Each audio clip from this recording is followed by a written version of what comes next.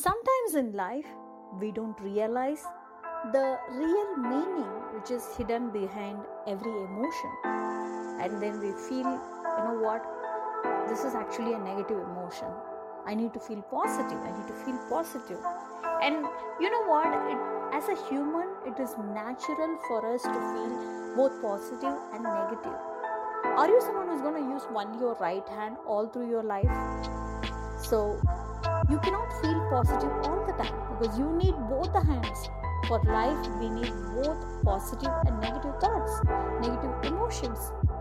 And people often judge it in a way that, oh my God, these things are so negative that I'm not supposed to think of, but I'm still getting it. And you keep worrying that, what, I constantly get all these negative emotions. So what can I do?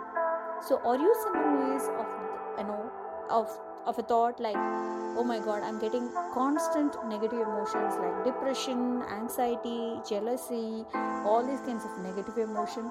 Today, let's understand what is the real meaning behind each of these emotions, and actually what that particular emotion is trying to convey to you.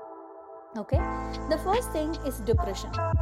So when you are depressed, it just means there is a hidden anger. You don't feel justified for having it.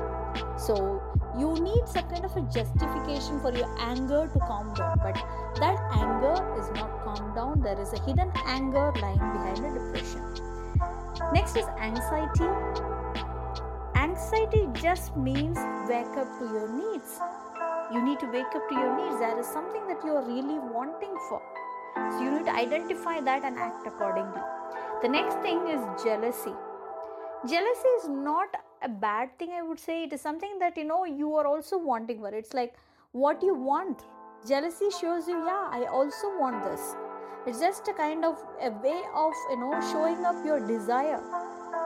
And next thing is resentment.